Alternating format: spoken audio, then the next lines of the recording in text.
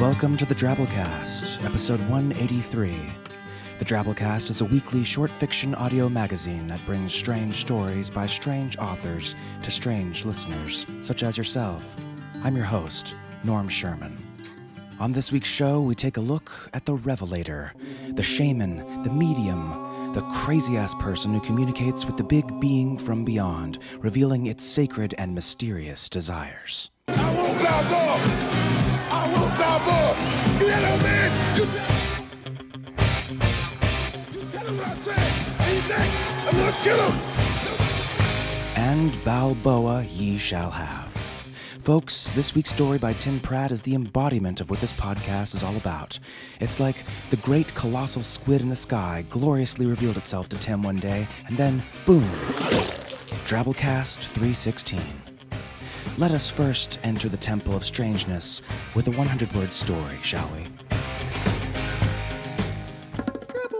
This week's Drabble is called Dear God, and it comes to us from Henry Gaudet. Henry's a newcomer to fiction, professionally at least. He is, in no particular order, a husband, a father, a Pennsylvanian living in Ireland, a freelance writer, and a bad dancer. Hope you enjoy. Dear God, please bless Mommy, Daddy, Danny, and everyone I'm supposed to say. I know you're busy making rain and stuff, so if you want, you can skip Danny. I didn't want to bless Danny because he's mean and he smells. Mommy said he doesn't, but he does. He stinks like Daddy's cheese and he farts all the time. Ranger's smelly too, but he's a dog, so that's okay. Ranger's not mean, so I love him. If Danny were a dog, I could have his bedroom. So, please turn Danny into a dog, and then you can bless him.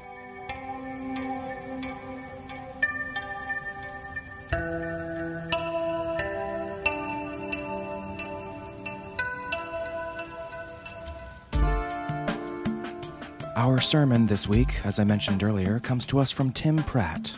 Tim writes fantasy and science fiction, but also nonfiction and poetry. You've of course heard him several times on the Drabblecast in the past, most recently with his Lovecraft-inspired story Cinderlands, which we commissioned from him back in August. If you're a fan of Tim's work, you'd love The Nex, his new serialized science fantasy adventure novel, which you can read for free over at timpratt.org/nex. It's great stuff. The story is revealed to you by the prophet Hardy White.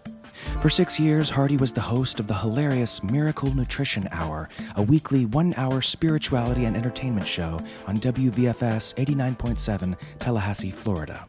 He also hosted a cable access show and has been helpful to others in small ways. I first came across Hardy while playing as kind of the comedy music Greek chorus in a small offbeat theatrical multimedia performance that ran in Baltimore, put on by a group called the EMP Collective. Several of Hardy's YouTube video rants were also played throughout the show, and I thought they were hilarious. So hey, I snagged the audio from a few to play here on the Drabblecast. You folks at home, stick around after this week's story for further revelations by Hardy White concerning the end of days. For now, though, let's get to the story. Without further ado, we bring you Angel of the Ordinary by Tim Pratt.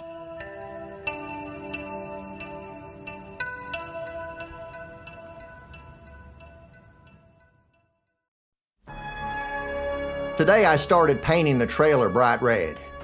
Vermilion is what the paint can says, but it's red all right. The color of tongues covered in strawberries, rich carpets, and embers. I got the door painted and most of the concrete steps. When the angels of discrimination come to scourge the ordinary, I won't be among the punished. Some of the tenants came out and gawked, standing in their bathrobes and shuffling in their sandals, holding snotty kids in their arms.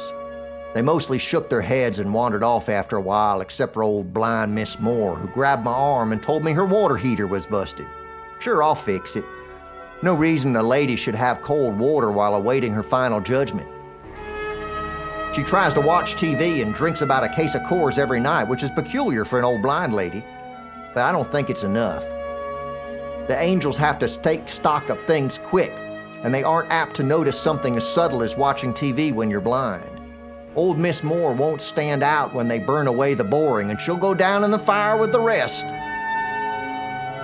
I got inside and put on my gloves, sewed all over with rhinestones and sequins. I draped the rest of my colored beads around my neck and tied a bell around my ankle, so if my body should stray from my spirit in the night, my spirit will hear and fetch it back. Those things happen. We lost my daddy that way. I turned on the TV and switched to the special satellite station, that one that's supposed to be in between signals. God wasn't on yet, so I went and made a bag of microwave popcorn. I sprinkled bacon bits and sweet tarts into the bag, and I was looking for the taco sauce when God said, "Hey!" I hustled to the living room and sat in my lawn chair. "Hey, God," I said, "you're looking mighty fine today." God looked like a slime monster this time. He was broadcasting from a nightly news set. The monitors behind him showed angels with flaming swords riding giant locusts around a dirt bike track. God wiggled on top of the news desk. He looked like a bathtub full of lime jello without the bathtub. "Have you marked your house?" God asked. "Have you set the signs and signifiers?" His voice was monotonous and the rhythm was stilted. I realized he was reading off a teleprompter. "Sure have," I said, feeling pretty good. I got a handful of popcorn sweet tart bacon and chewed it up. "Have you brought the word to the masses?" I rubbed my forehead. "Well, I tried to lead by example. They gathered around when I painted the trailer." God wiggled furiously. "You must take the word to them. The angels will arrive soon. All the mundane, the ordinary, the featureless will be consumed." He wasn't reading off the monitor anymore. I winced. They don't much like hearing the word, Lord have mercy. They're inclined to stay just the way they are and do things as they always have. They will come on bicycles and by balloon. They will arrive in mailboxes and packages of cake batter. They will come like fleas on the dogs and like giants over the moon.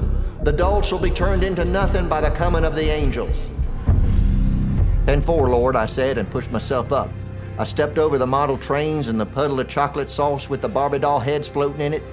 I needed to put on my white vinyl jumpsuit and get the ladder.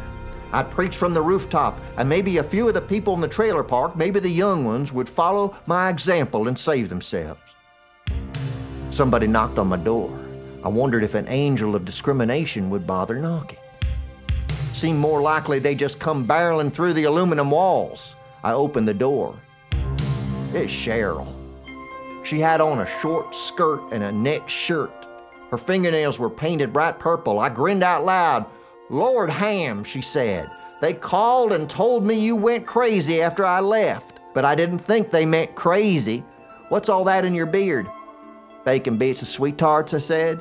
"Cheryl, you got to hear the word. With fingernails like that, you can stand up proud and be counted. They're not going to do a thing to you. Let me in, Ham. Me and Vivaldo are quits." I stepped back, frowning. Vivaldo? Fellow on a motorcycle with a funny accent I remembered. From the days before the revelation. He wasn't ordinary or boring. I remembered Cheryl telling me that much. Maybe he's a prophet too, I thought. Maybe I remembered chasing after him with a shotgun and I couldn't think why I'd do that to a fellow warrior of the Lord God of fascination. Cheryl looked around the living room and heaved a big sigh. Her hair was stiff with spray and her bangs fountained up solid. "You're gonna help me clean this up, Ham? I'm back for good, and things can go back to normal. You don't need to be crazy no more." "What happened to Vivaldo?" I asked. "Go back to normal?" She didn't know what she was saying. You know how he always said he was a photographer? He sure is. Makes his living taking naked pictures of women in the city. Didn't think I'd mind. Wanted to take some pictures of me too. Said he could get me a modeling job if I'd just let him change my hair and makeup. She patted her hair. I told him where he could stick his camera. Don't nobody try to change me or take pictures of other women when they're with me neither. She came toward me and patted my cheek. Her voice got soft. "Oh, Ham, I didn't know me leaving would unhinge you so much. What's got into you? What's with all this craziness?" "Have to be different," I said. "Can't be a lump on the couch. Nothing special about me before, just watching football on Sundays and working and sleeping in the recliner. Nothing worth anything, but that's all changed." Her mascara started to run. That's how I knew she was crying. "I shouldn't have said those things to you, Ham. You're just fine like you are. I wouldn't want you to change at all. I didn't know a good thing when I had it. You don't have to be nothing special for me. Just be Ham is all. I was something back in high school, I said, picking bacon out of my beard and popping it into my mouth. Scored that touchdown in the homecoming game, hey, right? Went up on everybody's shoulders. The angels could see me then, but they didn't even notice the guys holding me up. She went and shut off the TV. God didn't say anything about it. She picked up my lawn chair and carried it outside. When she came back in, she wasn't crying anymore. "Get those gloves off, Ham," she said, and started taking the aluminum foil off the couch. She spent all afternoon carrying my decorations out back to the trash heap, and I helped her. She kept saying how things would go back the way they were, that she wasn't going to leave me again, that she had everything she needed right here and she'd been a fool to go looking for greener pastures. She said I was fine the way I was and she wouldn't take back Vivaldo with his accent and his big roaring motorbike and his fancy studio if he came crawling. I sat on the red steps come evening looking for angels in the sky, knowing they could be anywhere. In the Frisbee the Brogdon kid was throwing, in the trunk of the broken down Chevrolet next door, Cheryl brought me a Coors. "Where's the magic punch?" I asked. She wrinkled her nose. "That mess of soda and orange juice and tea, you mean? That stuff wasn't right. I threw it down the drain. Wasn't fit for a normal person to drink." I wanted to tell her she was wrong, but it was so nice having her back, I couldn't. Eventually, she went to bed, trying to get me to come with her, but I couldn't. I was glad I hadn't started changing the bedroom yet, though. I went out back to the burn pile where she'd thrown all my ornaments, all my signs and signifiers. God was squatting on the trash heap. He smoked a cigarette made out of ditch weeds, and he wore big wings made of colored plastic wrap and coat hangers. I hammed and hawed, kicked at the dirt. God looked like the quarterback on my old ball team, but I could tell he was God. Lord," I said. "You see, the thing is," he waved his hand, "it's all right, Ham. She's still got purple fingernails, and you're not going to watch TV so much anymore, are you?" "No, sir," I said, "I don't think so." "Why don't you take some dance classes like Cheryl always wanted and go to karaoke night at the Bluebird Lounge sometime? Cheryl'd like that. She loves it when you sing old Elvis tunes." I smiled. I remembered that. I haven't done that since high school. God pitched his cigarette away and stood up. "You'll be all right. I've got nothing to worry about then. I won't be scourged." God flapped his plastic wings. "Tell you what, a couple times a week you make dinner and put the toilet seat down after you use it. Then we'll call it even." "Yes, sir." I hesitated. "Lord?" "Yeah, Ham?" "When the scourge comes, you know that Vivaldi, the one with the motorcycle?" God waved his hand. "Don't worry about him. He's typical. He's locust food. He's not genuine." God tapped his temple. "I know these things." He flew off into the trees. I went back into the house whistling, wondering what kind of food I had in the house. I wanted to make Cheryl breakfast in the morning, but I was afraid I'd use all the maple syrup on the lawnmower. I was all right. There were always scrambled eggs.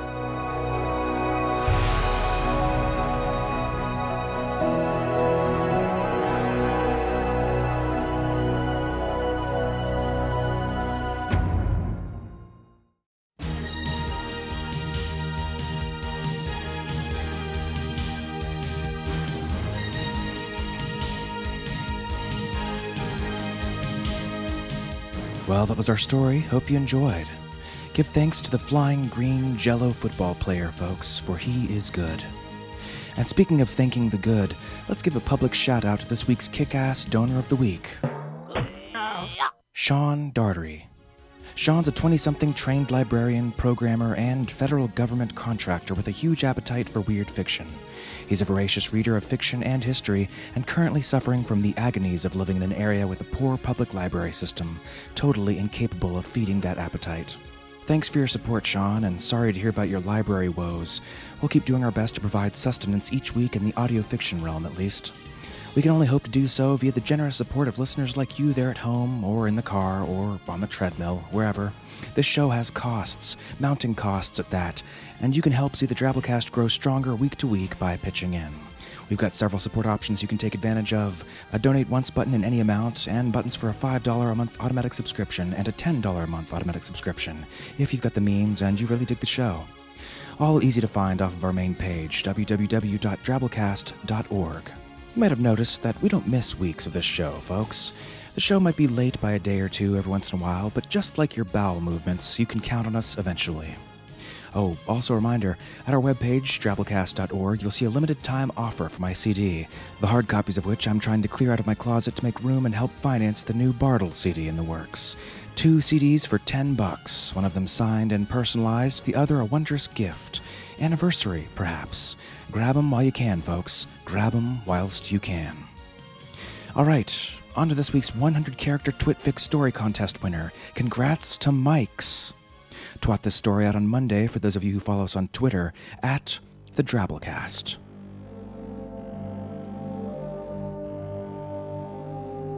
Jenny tucked the Bible beneath her holy headband.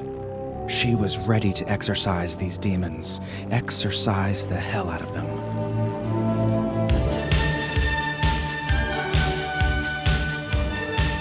Work it. Well, folks, that's our show. Remember, it's produced with a Creative Commons Attribution Non-Commercial No Derivatives license, which means don't change any of it, don't sell any of it, but feel free to share it all you like. Blog about us, tell a friend, write us a review on iTunes or someplace. Spread the good weird. Special thanks to this week's awesome episode artist, Count Blackula. Check out his stuff at www.countblackula.deviantart.com. We'll see you next week, weirdos. Until then, our staff is made up of Associate Editor Matthew Bay, a swarm of giant locusts on dirt bikes, and yours truly, Norm Sherman, reminding you that there's always scrambled eggs.